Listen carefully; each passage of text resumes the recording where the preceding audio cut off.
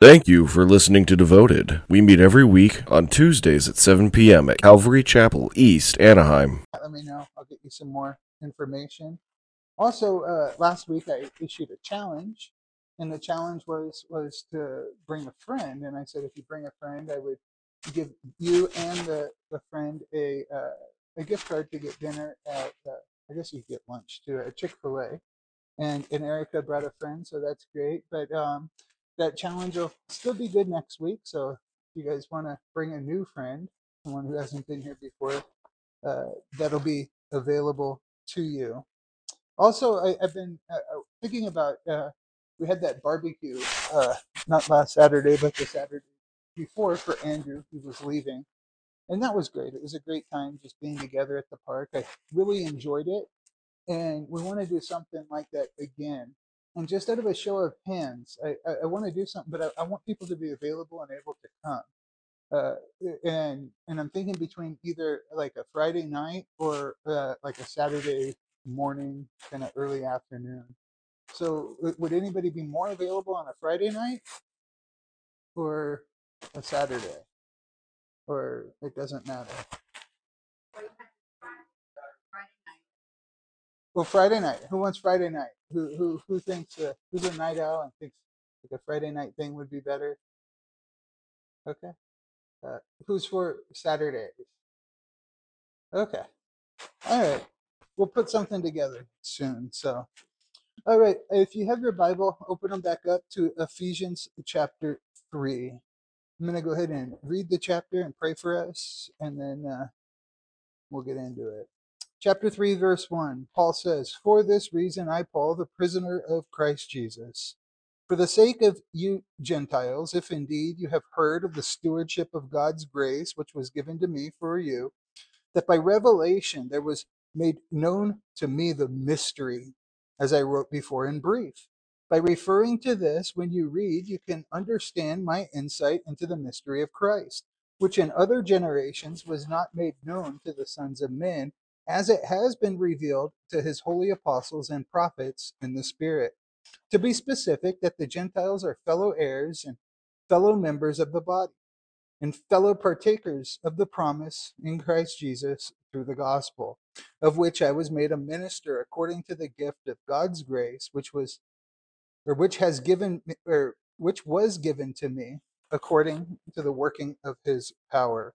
To me, the very least of all the saints, this grace was given to preach to the Gentiles the unfathomable riches of Christ, and to bring to light uh, what is the administration of the mystery, which for ages has been hidden in God who created all things, so that the manifold wisdom of God might now be made known through the church to the rulers and authorities in the heavenly places. This was in accordance with the eternal purpose which he carried out in Christ Jesus our Lord, in whom we have boldness and confident access through faith in him. Therefore, I ask you not to lose heart in my tribulation on your behalf, for they are your glory. Father, we need your help. There's a lot here, and a lot of it's difficult to understand. And so I pray for your grace and your spirit to move, Lord. And I acknowledge my need for your help. I've prepared stuff, and I think I know what this says, Lord, but I give you my tongue and I ask you to speak truth for it. Jesus, you said, sanctify them in truth. Thy word is truth. And I pray that your truth would be communicated today and that the saints would be built up from it, Lord. As Samuel said, speak, Lord. Your servants are listening. We echo that same thing. We need to hear from you. We need your wisdom. We need your insight. Uh, Help us to understand these mysteries. In Jesus' name we pray. Amen. So have you ever started praying and then just like a few minutes into your prayer, you get distracted, you start focusing on something else? Like maybe you're praying and someone knocks at your door. You get up to answer your door and then, you know, hours go by and you never get back to praying. Or maybe you're praying and your phone starts dinging and or someone comes in and starts interrupting you. Or maybe you just start praying and your mind starts wandering. And a few seconds into your prayer, you're thinking about something completely different. all together. These distractions interrupt my prayer life all the time. I've definitely learned some practical things that I have implemented to help me to persevere in prayer and to help me from keeping my mind to wander, but they still happen. It's inevitable that that's going to happen to me. It probably happens to me every single day. Now, I want to say this, that if you're like me and you're someone who finds difficulty in this, I want you to be encouraged uh, because Paul is having the same problem in our passage. We're in good company. In verse 1 of chapter 3, Paul, he begins to pray, but then he gets distracted. Paul, he's got this pattern that we see in his writing, that he shares a little bit of truth, he gives some doctrine, and then he prays for his audience. And this is a great lesson for us to learn. You see, because this same spirit that inspired the word of God is also the spirit who illuminates the doctrines or the theology of the word to its readers or listeners. This is why we see prayer scattered throughout Paul's writings. He knows, hey, just saying doctrine, teaching truth isn't enough. He needs to pray for people that truth would become would become a reality to them, that they would understand it, that they would heed it, and that's a spiritual thing. And chapter 1 of Ephesians, we saw an example of this. From verse 3 through 14, Paul is giving us doctrine. He's giving us the riches that we have in Christ, the blessings that belong to us as believers of Jesus. And then picking up in verse 15, he just starts praying. From 15 to 23, it's actually a prayer of Paul, and praying that the saints would gain enlightenment into these riches, these blessings that he had just prayed for. And this is kind of what's happening here in chapter 3. In the first one of chapter 3, Paul's about to pray these truths that we were talking about in chapter 2, but then something distracts him. And then in verse 14, he picks up his prayer again.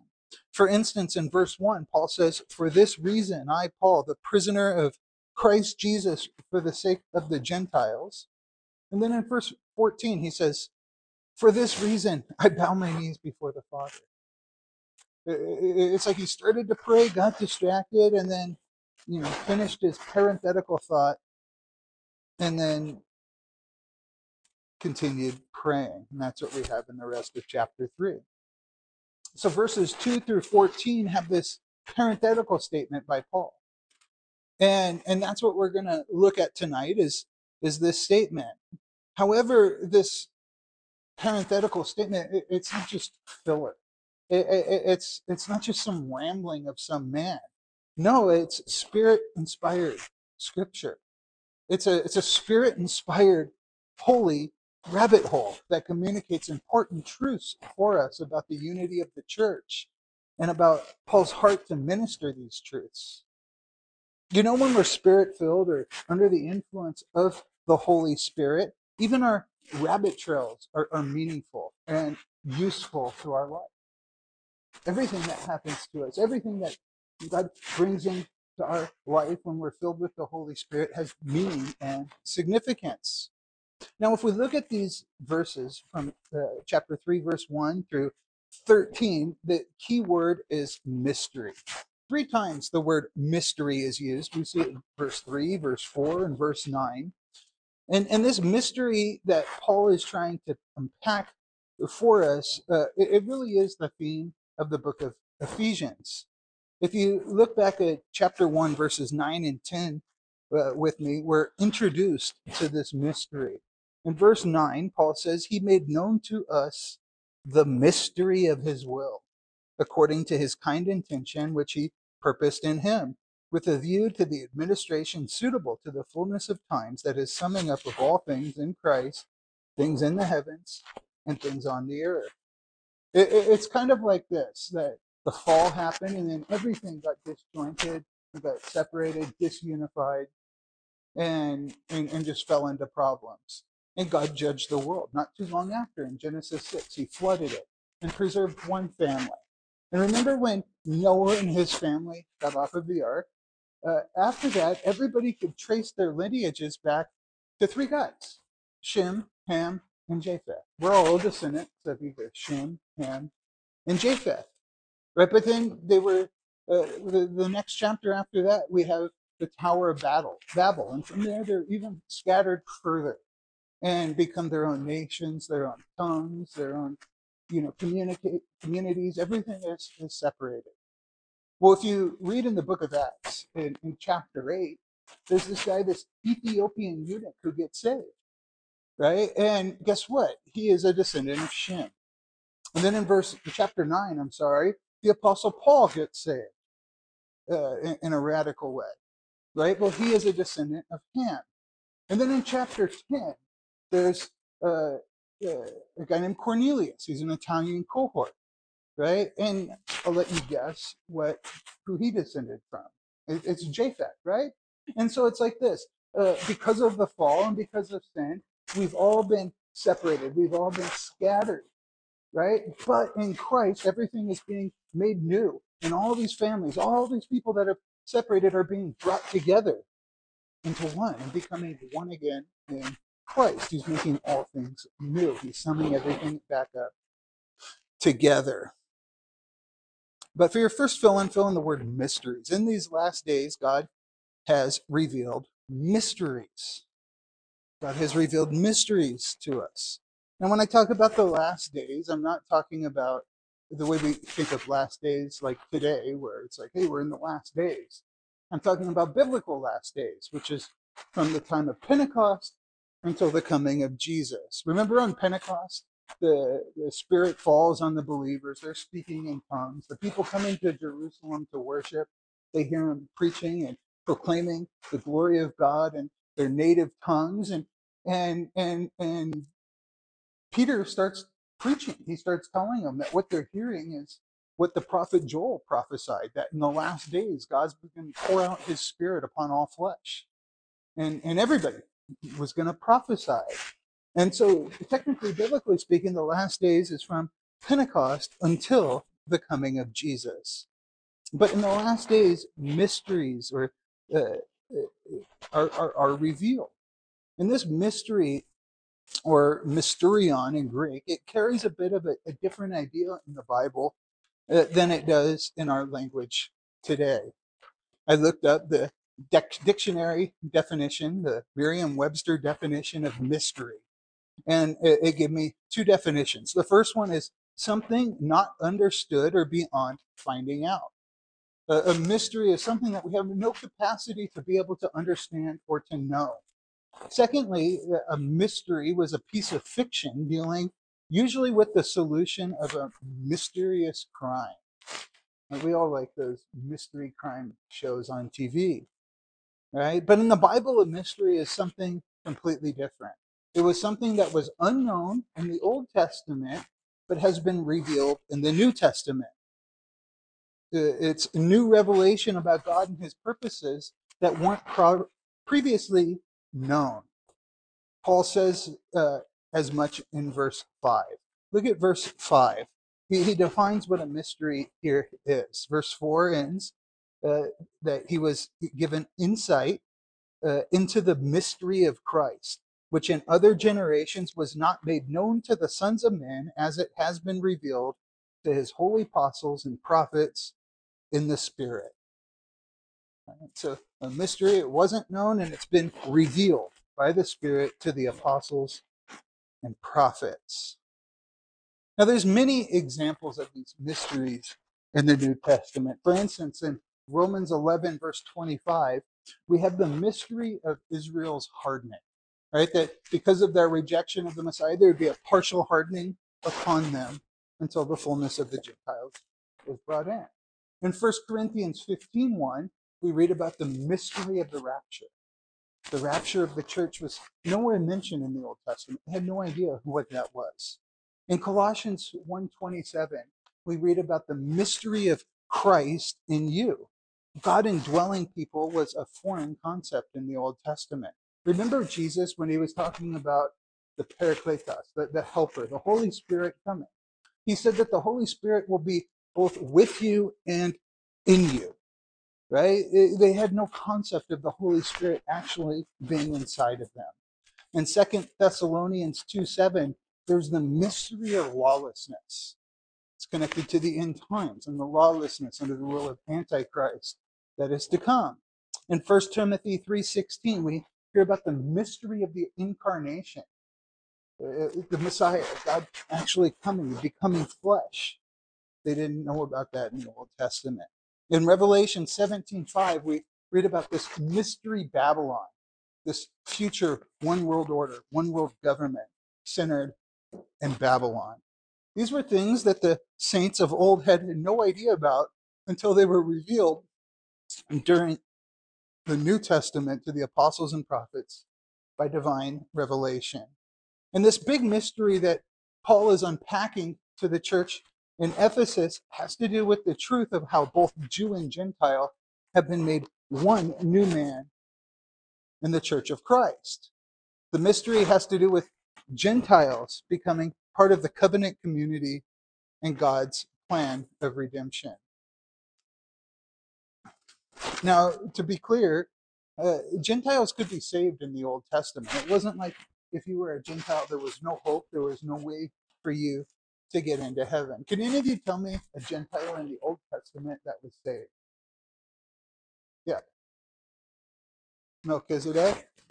That's an example. Yeah, I don't know if he he was just an interesting guy. He was kind of saved on his own, but he was a Gentile. Yeah, huh? Rahab. Yeah, yeah. Rahab's an example of that. Um, Ruth, right? There's all kinds of examples in the Old Testament of people that got saved that were Gentiles.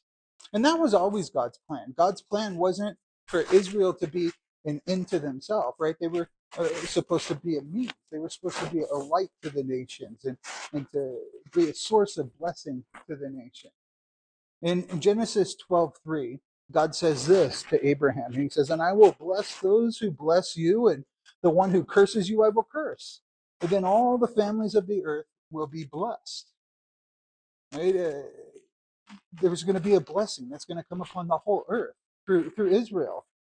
In Isaiah 49:6, Isaiah writes, he says, "It is too small a thing that you should be my servant to raise up the tribes of Jacob and to reserve the preserved ones of Israel.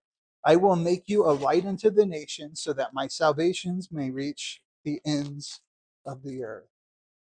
If they're to be a light to the Gentiles, God's salvation wants to go to the ends of the earth. God's plan was always to seek and to save the lost throughout the entire world. So it's not a mystery that Gentiles could be saved. As we saw, there's always been Gentile proselytes to Judaism. The mystery is that both Gentiles and Jews would both need to become proselytes into a new man, into Christ. That Gentiles and Jewish people would need salvation. That's the mystery. The mystery was that there's this whole new thing, that a Gentile doesn't have to become a Jew to get saved. That both need to become Christians if they want to experience the grace of God and the forgiveness of God. You see, God has set aside Judaism. Judaism is no longer a thing. The ordinances, the ceremonial laws, those are done away with. Those are fulfilled in Christ. The way that the Jewish people worshiped in the Old Testament is not the way that we worship now. You see, God isn't done with the Jews. He still has a plan for the people and the nation. You could read about that in Revelation and in Romans chapters 9 through 11. But the system of worship presented in the Old Testament, he has done away with. An interesting verse in 2 Peter 3:15 and 16, Peter says this. He says, "Just as our beloved brother Paul, according to the wisdom given to him, wrote to you, as also in all his letters, speaking in them these things, in which some things are hard to understand." Peter's saying, hey, Paul writes some things that are really hard to understand. And I think in our text this morning, this evening, we definitely have things that are difficult to understand. This rabbit trail that Paul is taking us down, it's got some hard things. Now, it's primarily concerned with doctrine and theology. Uh, I'm sorry, it has a lot of doctrine and theology in it, but I don't think that's what Paul's major concern was that he is trying to express. I don't think the heart of this passage is to teach some doctrine, or to teach some theology. No, it's much, much more personal than that. I think here Paul is trying to give his heart. Paul is, he's learned his true calling. It's taken him a long time, but he's learned his purpose in life. He's learned what God's called him for, and he's trying to share that. He's sharing his purpose, which is to preach to the Gentiles and the unity of the Jew and Gentile in the church. So this morning, it's not primarily about theology or doctrine. We just spent 3 weeks talking about this doctrine of unity. If you missed that or you want to hear it, you could listen to the recordings. I'm thankful that Ryan records these and posts them. If you want to figure out how to get them, just scan the QR code. But tonight I want to look at this passage from the lens of a faithful missionary. Hence my title, The Pedigree of a Faithful Missionary. You know, Spurgeon said this in a sermon. He says, every Christian here is either a missionary or an imposter. You either try to spread abroad the kingdom of Christ, or else you do not love him at all. It cannot be that there is a high appreciation for Jesus and a totally silent tongue about him. It's convicting, but it's true. So for the next fill-in example, the Apostle Paul is an example of a faithful missionary. In 1 Corinthians 11:1, Paul says, imitate me as I imitate Christ, or be imitators of me as I am an imitator of Christ. And in our text, I've identified 6 things that we could imitate from the greatest missionary who ever lived. After Jesus, of course. But Paul, after Jesus, I think, is about as good as it gets. So for number 1, fill in: a faithful missionary follows the will of Christ. So fill in the word will. We'll look at verses 1 and 13. But let's look at verse 1 first. For this reason, I, Paul, the prisoner of Christ Jesus, for the sake of you Gentiles. In this verse, we learn that Paul is a prisoner of the king. He's a prisoner of Christ. For 5 years at the time he's writing this, he has been a prisoner. And might I remind you that Paul is writing this from custody in Rome. It's interesting. We might expect him to write, Paul, a prisoner of Rome, or a prisoner of Nero. But he doesn't. He writes that he's a prisoner of Christ. Jesus was the Lord of Paul's life. One cannot read the New Testament and come to any other conclusion than that. And Lord wasn't some nice cliche thing to Paul. He actually meant it. No matter where Paul was or whatever circumstances were brought into Paul's life, he saw them as being put there by the one who was sovereign over his life. And this is a great lesson for us. If we could learn to think about our situations, the places that we are, as Jesus being Lord of our life, and he's the one that has put us there, it'll do us great good. You see, when we complain about our circumstances, or if we complain about where we are in life, who are we really complaining about? If you think about it, we're really complaining about God. He's the one who's sovereign over those circumstances. And when we complain about him, you know what we're saying? We're saying, hey, I know better than you, God. I know what's better for me than what you know. Because if I was God, I wouldn't allow this in my life.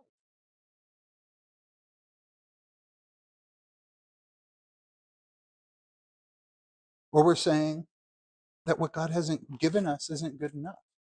That God hasn't been fair to us. God hasn't been just to us. May we never say that. You see, Jesus had a purpose for Paul being in prison. You see, that's the great thing about looking at things from that lens of God's sovereignty is no matter where we're at, what we're going through, what we're doing, there's a purpose to it.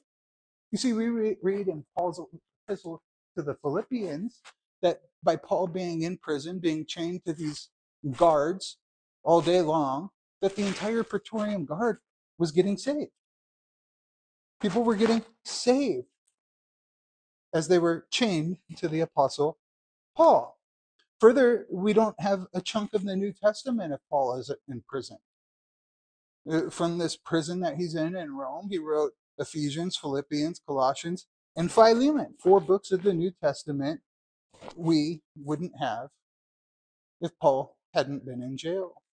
It would behoove us to think of our timeouts in this kind of life, to start listening for the voice of God. Paul was in jail and he was listening from God. He was given revelation from God. The same thing is true of the Apostle John. John was on a penal colony, Patmos. He was sent there to die. And it was from that place that God gave him the greatest revelation ever, the book of Revelation. So whenever you're in a timeout, you're in a place that you don't want to be, you've been kind of set aside for a time, be open to God speaking to you. Start talking to God. Start reading the Bible. Start asking God to reveal things to you. And I'm willing to bet that he will. You see, it would have been easy for Paul to look at his incarceration as God removing him from the ministry. I just wasn't cutting it in the ministry, so God put me in prison, took me out of the ministry. You see, that's the way his opponents viewed it in Philippians 1, if you read it. This guy, Paul, he blew it. He's in jail. His ministry's over. It's our turn. But that's not the way Paul saw it.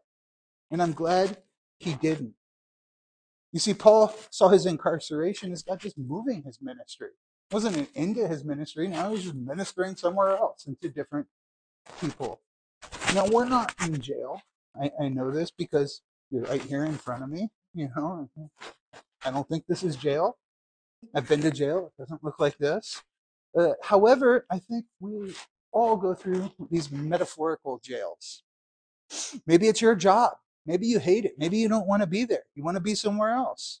Maybe it's your living situation. Maybe you're still living at home and you just hate living at home. I just want to be free. I want to have my own freedom. I want to be out on my own. Or maybe it's a condition or an illness you have and it's keeping you from doing what you really wish that you could be doing, but you can't because you don't have that freedom. Paul would say, turn your prison into a ministry. Where you're at, turn that into a ministry. Find that silver lining and turn it into something good. Redeem it is the idea. Our text tells us that Paul was in prison for the sake of the Gentiles. Right? Well, what does that mean? Paul was in prison for the sake of the Gentiles. Well, Paul was in prison literally for preaching that Gentiles and Jews were one in Christ. He was preaching the unity of the church. In the book of Acts, Paul, he comes, Paul's living in Corinth and he's ministering to Gentiles, and there's a great need in Jerusalem. The believers there are really being persecuted. They're having a really hard time. And so Paul takes up a collection and he gathers these funds and he's taking them to Jerusalem to take them to this church of Jewish believers. Now, in Jerusalem, I just want to say this, that they hate Paul. They absolutely hate him, the Jews do. But he brings this gift there to Jerusalem and he's going to take it to the church. But there's a problem. He brings this Greek guy, Trophimus, with him. And remember, they start accusing him, saying, hey, that he brought Trophimus into the temple. He crossed that barrier wall that he wasn't supposed to cross with Trophimus. Now, this wasn't true, but it stirred up a riot. People started going crazy. Paul started getting beaten. The soldiers had to come in and rescue him. They arrest him. And as Paul is being taken away to the barracks, he asks, hey, could I say a few words? And he starts preaching to these Jewish people, this audience that he has. And he starts telling them about their history and his testimony and telling them about Jesus. And they're fine with that. But then he tells them how God is being gracious to the Gentiles. And they lose it. They start rioting all the more. They want to kill Paul all of the more. And anyways, he goes in and they plan to assassinate him. So he has to be transported from Jerusalem to Caesarea Philippi, where he stands trial between Festus and Felix and Agrippa. And then he ends up going to Rome, where he's under house arrest for a couple more years. All this for preaching the unity of Jew and Gentile. Paul's been in prison for at least 5 years. When I was in Israel last, I got asked by this little young girl. She was really sweet. We made I became friends with her and was talking to her quite a bit over a few days. And anyway, we started talking about the Israeli-Palestinian conflict. And I said, I kind of look at it like a bad marriage. And she was like, oh, don't say that. That's a marriage. She was super offended at the idea that a Jew and a Palestinian could be married or could be one. You see, that's that same kind of animosity that was felt during the time of Paul in the first century. In verse 13, Paul says, therefore I ask you not to lose heart at my tribulation on your behalf, for they are for your glory. You see, even in prison, Paul was concerned with shepherding God's people. See, this is absolutely amazing to me, but this is what the Spirit of God does. The Spirit of God, when we're Spirit filled, it makes us regard others above ourselves, esteem others above ourselves. That's what Paul says in Philippians 2, right? And then he tells us to have this mind in ourselves that was in Christ Jesus. Remember that night that Jesus is going to be betrayed and arrested? What did he spend the night doing? Ministering to the disciples, praying for the disciples. We have it John 13, 14, 15, 16, and 17. Even on the cross, he's being tortured to death. And he's ministering to the people. And Father, forgive them, for they know not what they do. He's looking at the Apostle John and saying, behold your mother. Mother, behold your son. And caring for his mom, even as he's dying on the cross. You see, our tendency when we're suffering is to become selfish. And, hey, look at me. Look what I'm going through. Come help me. But that's not what the Spirit-filled person does. It does the opposite. It focuses on others and it ministers to them. You know, I've also found that this place of hurt is the most effective pulpit to minister from. Your pain becomes your pulpit. Your misery becomes your ministry, is the idea. So Paul being in prison is God's will for him, and he found a purpose and peace by continuing to minister. For number 2, fill in the word understands. A faithful missionary understands the message of Christ. In verse 2 through 6, it says, if indeed you have heard of the stewardship of God's grace, which was given to me for you, that by revelation there was made known to me the mystery, as I wrote before in brief. By referring to this, when you read, you can understand my insight into the mystery of Christ, which in other generations was not made known to the sons of men, as it has now been revealed to his holy apostles and prophets in the Spirit. To be specific, that the Gentiles are fellow heirs and fellow members of the body, fellow partakers of the promise in Christ Jesus through the gospel. In verses 2 through 6, Paul is talking about this stewardship that was revealed to him. He then talks about how he's entrusted with this mystery or this doctrine. And verse 6 gives us the content of the mystery. It says, to be specific, that Gentiles are fellow heirs and fellow members of the body, fellow partakers of the promise in Christ Jesus through the gospel. Again, I'm not going to unpack what this mystery is. You can go back and listen to chapter 2 if you want. However, I do want to highlight that this mystery came to Paul by revelation from God. Paul was given a stewardship of it. He dedicated his life to it. He's in prison for it. You see, if we're going to be effective in service, we need to make sure we have more than passion and zeal for us. We need to have right doctrine too. We need to get the right gospel right. We need to get the message right. That everyone, no matter who they are, where they come from, whatever they've done, can be welcomed in the family of God through the gospel of Christ Jesus. That is the message. That through the gospel, through the cross of Christ, through repenting and believing in that, you could have eternal life with God. You could be welcomed into the family of God. You see, false gospels like the prosperity gospel tell people what they want to hear, but they're impotent to save anybody. If you think about it, you have people that get saved. We often see this where there's some celebrity. He gets saved, and right away the church wants to put him on a platform, so sharing his story and things like that, instead of taking time to disciple him. And that's not good for the church, and it's not good for that person. You see, the church, he's going to say things that aren't true. He's going to spread false doctrine. He's going to lead people astray. And then when he goes and he starts trying to share doctrine and things like that, people are going to confront him and he's going to get confused and he's going to give up. It's going to end up hurting him. You see, we need to see right doctrine as something that has been entrusted to us. It's a stewardship. We need to guard it. We need to contend for it. In Jude 3, it says we need to earnestly contend for the faith once delivered to the saints. That contending for the faith, that's not your own personal faith in Christ Jesus. That is the right body of doctrine. It's the apostles' doctrine. It's the apostles' teaching. We need to guard that. We need to fight for it because that's what we got. If we don't have that, we don't have anything to unify together with. If we're going to be faithful missionaries, we need to be men and women of the Bible. Point number 3, a faithful missionary is overwhelmed by the grace of God. Overwhelmed by the grace of God. In verse 7, Paul says, of which I was made a minister according to the gift of God's grace, which was given to me according to the working of his power. To the very least of all the saints, this grace was given, to preach to the Gentiles the unfathomable riches of Christ. You see, those who are the best missionaries are the ones who are aware of how much grace they've received. We can't give out what we don't have. That's just a simple fact. You see, grace is such an important term for believers.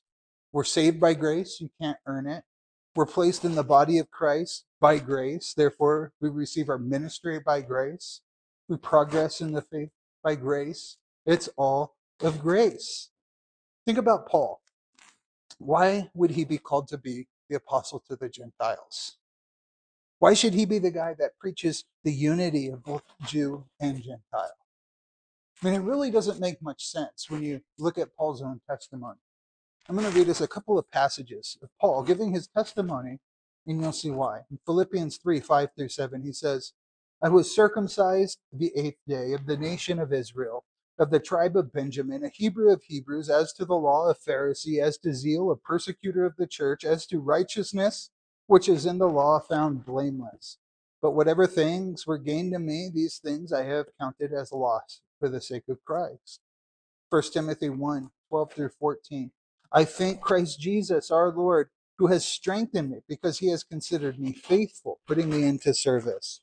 Even though I was formerly a blasphemer and a persecutor and a violent aggressor, yet I was shown mercy because I acted ignorantly in unbelief. And the grace of our Lord was more than abundant with the faith and love which are found in Christ Jesus.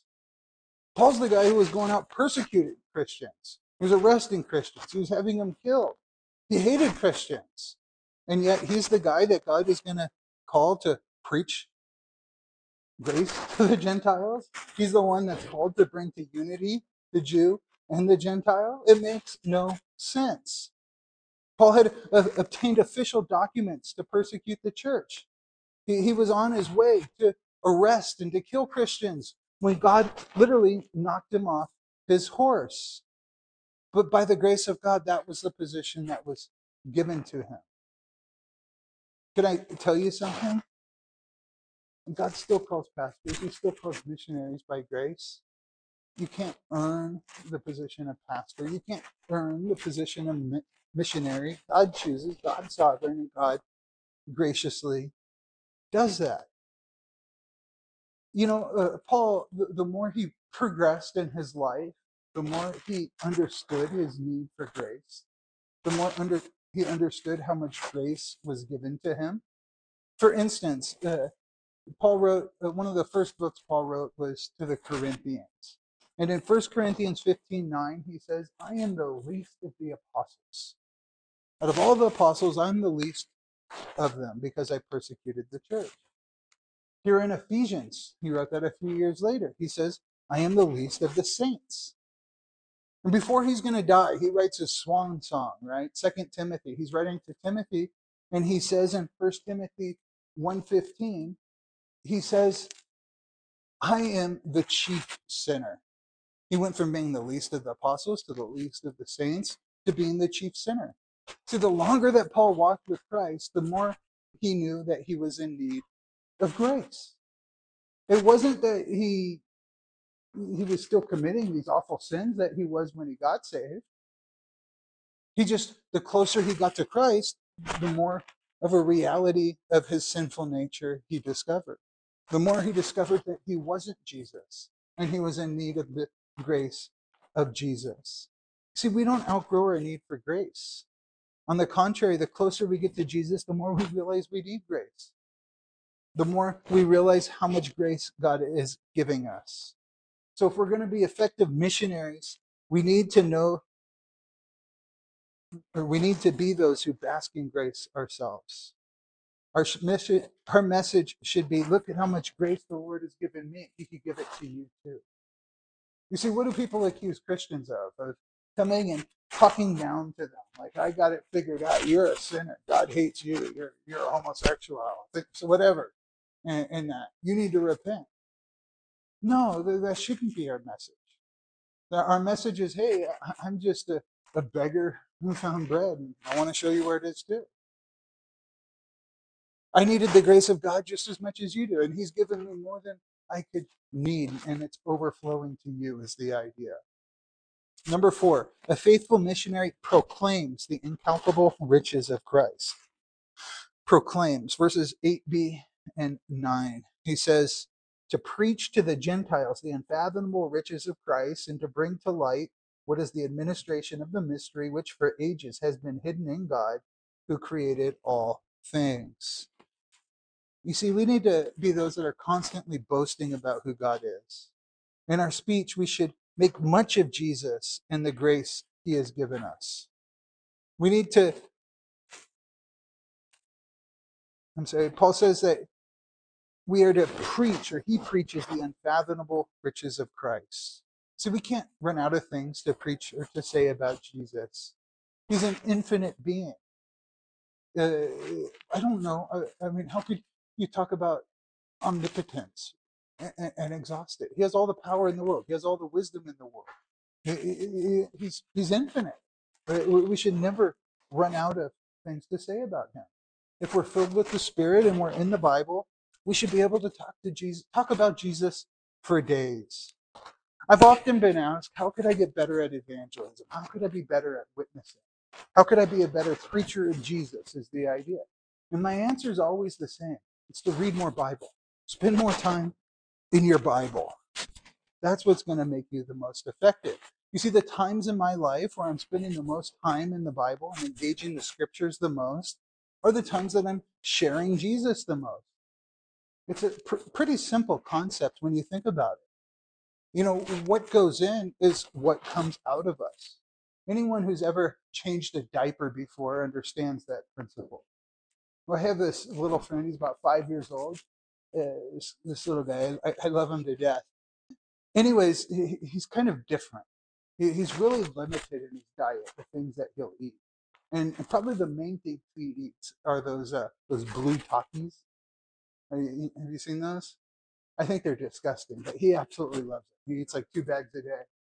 Well, his poop is blue. He literally poops blue because of that. You know, can I tell you something? We need to be like my little friend Jackson. Not that we need to be consuming Takis till we poop blue, but we need to be consuming the Bible so much until that's what's coming out of us. It's just natural. As we talk about Jesus. That's who we talk about. Spurgeon used to tell his students that they need to bleed bibline, that they should have so much Bible in them that if they get cut, it's bibline that comes out of them. In 1 Corinthians 2, 1 and 2, Paul says this, and when I came to you, brethren, I did not come with superior speech or wisdom, proclaiming to you the testimony of God. For I determined to know nothing among you except Jesus Christ and him crucified. You know, Paul, at the time he's writing this, he's in prison. He's under house arrest. He's in Rome. And the way that worked was these soldiers from the Praetorian Guard would come, and every 4 to 6 hours, there would be a new soldier that would be chained to the Apostle Paul. And they would be chained to each other for the 4 to 6 hours, and then at the end of that time, somebody else would come and they would switch them out. Do you think these soldiers ever thought about, I wonder what Paul and I are going to talk about today? I wonder how this time with Paul is going to go today. No, they're probably thinking, man, this guy's just going to keep talking about Jesus. That's all he talks about is Jesus, Jesus, Jesus. We need to persevere in preaching Christ. So we need to be a one-track record. Everybody should know that when they're around us, that they're going to hear about Jesus. Yeah, some people are going to be annoyed. Some people may treat us badly. Remember, Paul's in jail for preaching Jesus, for preaching this thing. However, some are going to get saved. Because of this, the Praetorian Guard, all these soldiers ended up getting saved, Paul tells us in Philippians 1. I have this family that I've been really good friends with. The patriarch of the family, he's now with the Lord, was actually my drug dealer. He was the guy who introduced me to Jesus back in the day. Anyways, I became really close with this family. I began to know Jesus. I stopped doing drugs, and God started working in my life, and then he stopped selling drugs and doing drugs, and God started working in him, and all of that. But a bunch of his kids that are around my age, they weren't saved at all. And during that time, I started talking about Jesus more and more. And they would make fun of me. They would, kind of say hard things to me and treat me badly because of it. But I just kept doing it. And because of that, over the years, one by one, I started seeing them start to express interest in God, start to place faith in Jesus, start to commit themselves to Jesus. In fact, one of them, this guy Nathan, he was the hardest one. He was the one who was like the most rude and ruthless in the way he treated me for following Jesus. Just a few weeks ago, I was over there, and my friend Zeb goes, "Hey, let's watch the Jesus Revolution." And I was like, "Great."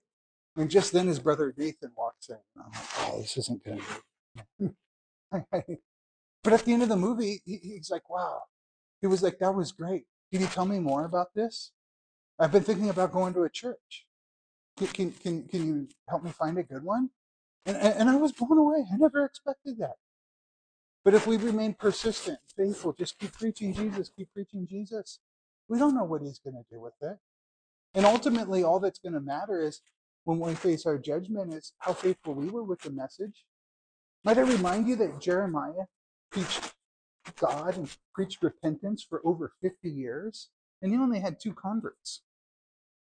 At the judgment day, is it going to matter that only 2 people responded favorably to his preaching? No, what's going to matter is that he was faithful with the message over and over and over again. Number 5, a faithful missionary has a high view of the church of Christ. Look at verse 10. He says, so that the manifold wisdom of God might now be made known through the church to the rulers and the authorities in the heavenly places. This was in accordance with the eternal purpose which he carried out in Christ Jesus our Lord.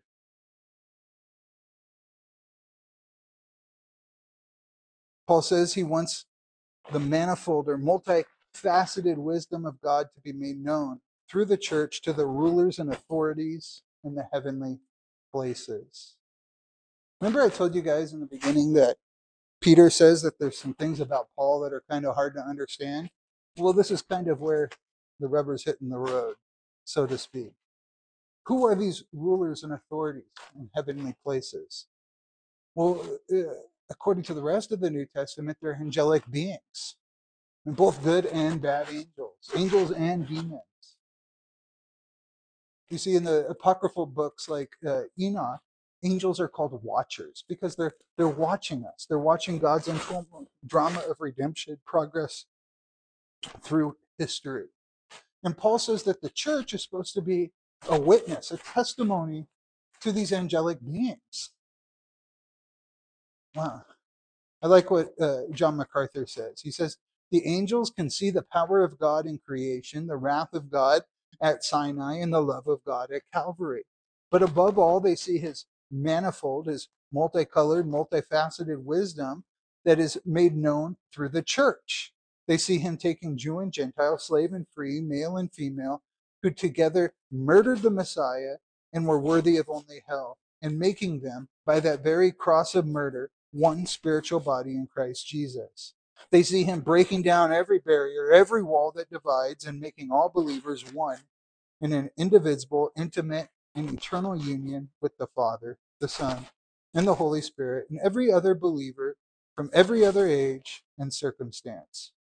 There is joy in the presence of the angels of God whenever one sinner repents, Jesus says in Luke 15:10.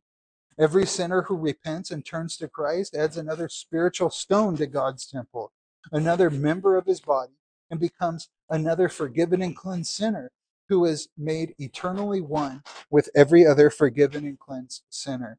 The angels not only are interested in the salvation of men, but constantly watch the face of God in heaven to see his reaction to the treatment of his saved earthly children, standing ready to carry out any mission in their behalf. Wow, that's so well said. I like what John Stott says about this. He says, in the classroom of God's universe, he is the teacher, the angels are the students, the church is the illustration, and the subject is the manifold wisdom of God. You see, the church, some people think that the church is good for others, but they don't feel that they need to take membership seriously. The New Testament positions it as our fundamental identity. Belonging to a church should be more important than where you go to school, where you go to work, or what club you belong to. I often talk to people that are moving to a different city, and this is the advice that I give them. Before they move, before they pick their house, find the people that they want to worship with. Find the community of believers that they want to call their family. Find a church that they want to be a part of. And then choose your house close to that church. Don't just find the house you want and hope that there's a church around it that's good. No, make the church be the priority. It should be. Back when I was in pastor school, I was asked this question. They asked why I go to church. And I said, that's easy. I go to church because I want to see more of God. I want to experience more of God.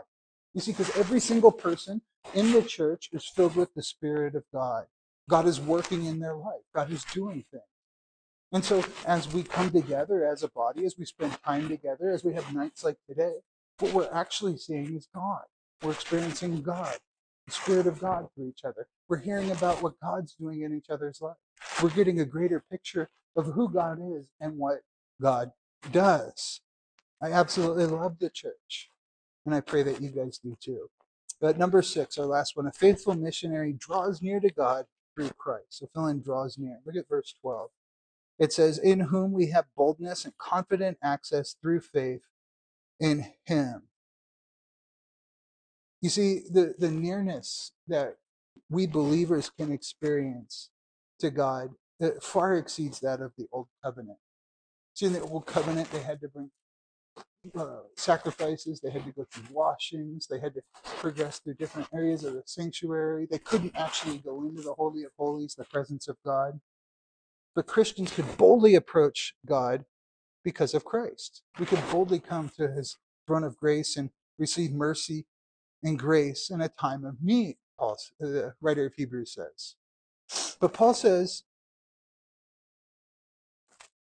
in Ephesians 2:18, for through him we both have our access in one spirit to the Father. Both Jew and Gentile in the dispensation of grace have access to God. We could come boldly into God's throne of grace. In Saudi Arabia, according to Arab custom reinforced by a 1952 decree of King Abdul Aziz, every subject has the right of access to his ruler, whether the ruler is a tribal sheikh, a governor, or monarch himself, to present petitions of complaint or pleas for help. Even the poorest Saudi can approach his sovereign to plead his cause. Crown Prince Fahd, speaking about this custom, said, anyone can come here. That gives them the confidence in their government. They know that they may look to us for help. Every Christian has the right to approach an even greater monarch, the King of Kings. We have access. Do we take advantage of it? Is the question. Faithful missionaries are always men and women of prayer They love prayer. They live by prayer. They have lives that are marked by prayer. If you are a Christian and you pray in Christ's name, you could pray with boldness because we know we have access and the Father hears us, Jesus tells us. I'm convinced that Paul spent more time talking to God than he did anywhere else. This very next passage at the end of chapter 3, it's a prayer Paul gives. All throughout the New Testament, we have the prayers of Paul. Paul was a man of prayer. He enjoyed talking to God. Now, God doesn't always answer the prayers the way we want, but he always answers our prayers.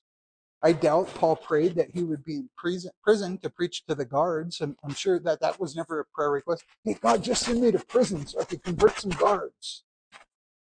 He wanted to go to Rome. That was the goal. That was the goal of his mission. That was the goal of his life. But God answered his prayer. He got him to Rome, just in a different way than he thought. I like this. This is called the soldier's prayer. It says, I ask God for strength that I may achieve. I was made weak that I may learn humbly to obey. I asked for health that I might do great things. I was given infirmity that I might do better things. I asked for riches that I might be happy. I was given poverty that I might be wise. I asked for power that I might have the praise of men. I was given weakness that I might feel the need for God. I asked for all things that I may enjoy life. I was given life that I might enjoy all things. I got nothing that I asked for, but everything I had hoped for.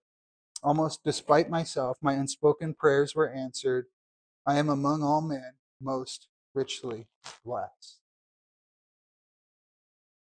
Martin Luther said this at the height of the Protestant Reformation.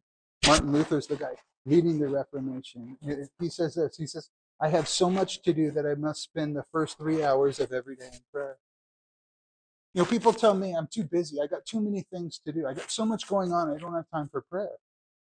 And I tell them, if you got all that going on, you need more time in prayer. You got more things to pray for. Maybe we don't have time and we feel stressed out and we feel too busy because we're not praying. So we're striving. We're not working in the Spirit.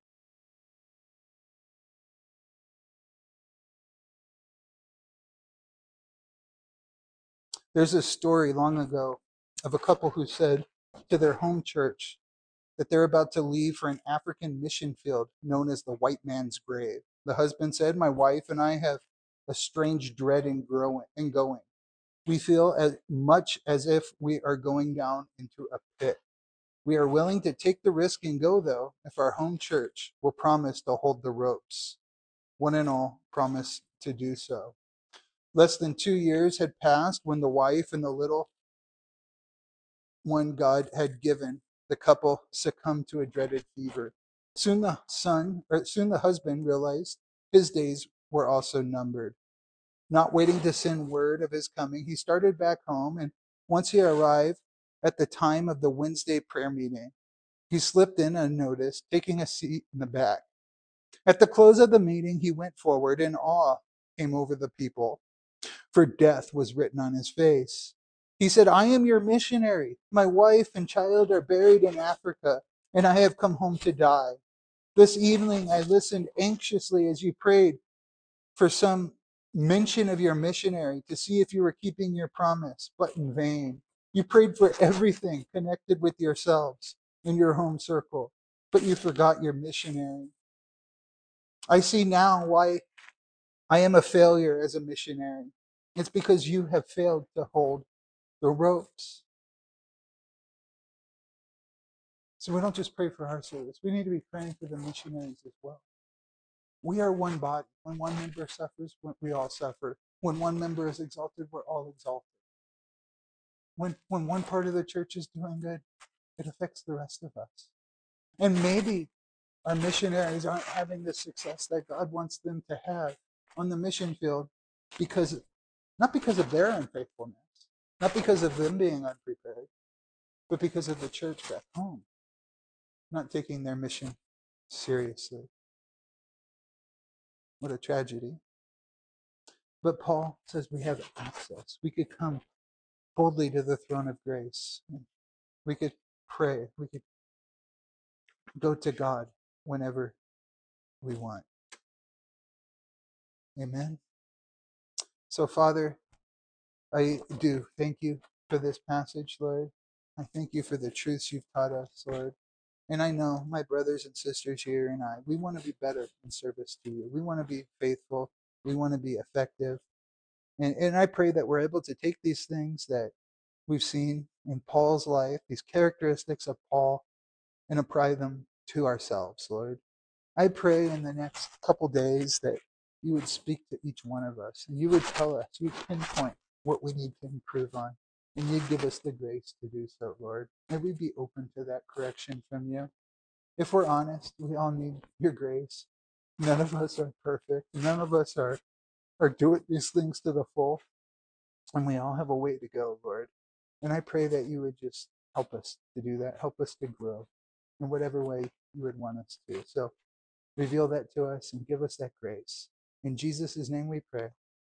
Amen.